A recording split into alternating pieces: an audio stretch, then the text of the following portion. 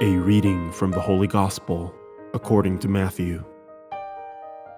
Jesus said to his disciples, "You are the salt of the earth. But if salt loses its taste, with what can it be seasoned?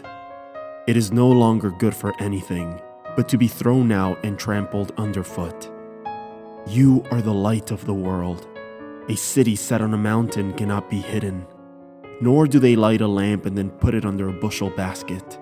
It is set on a lampstand, where it gives light to all in the house.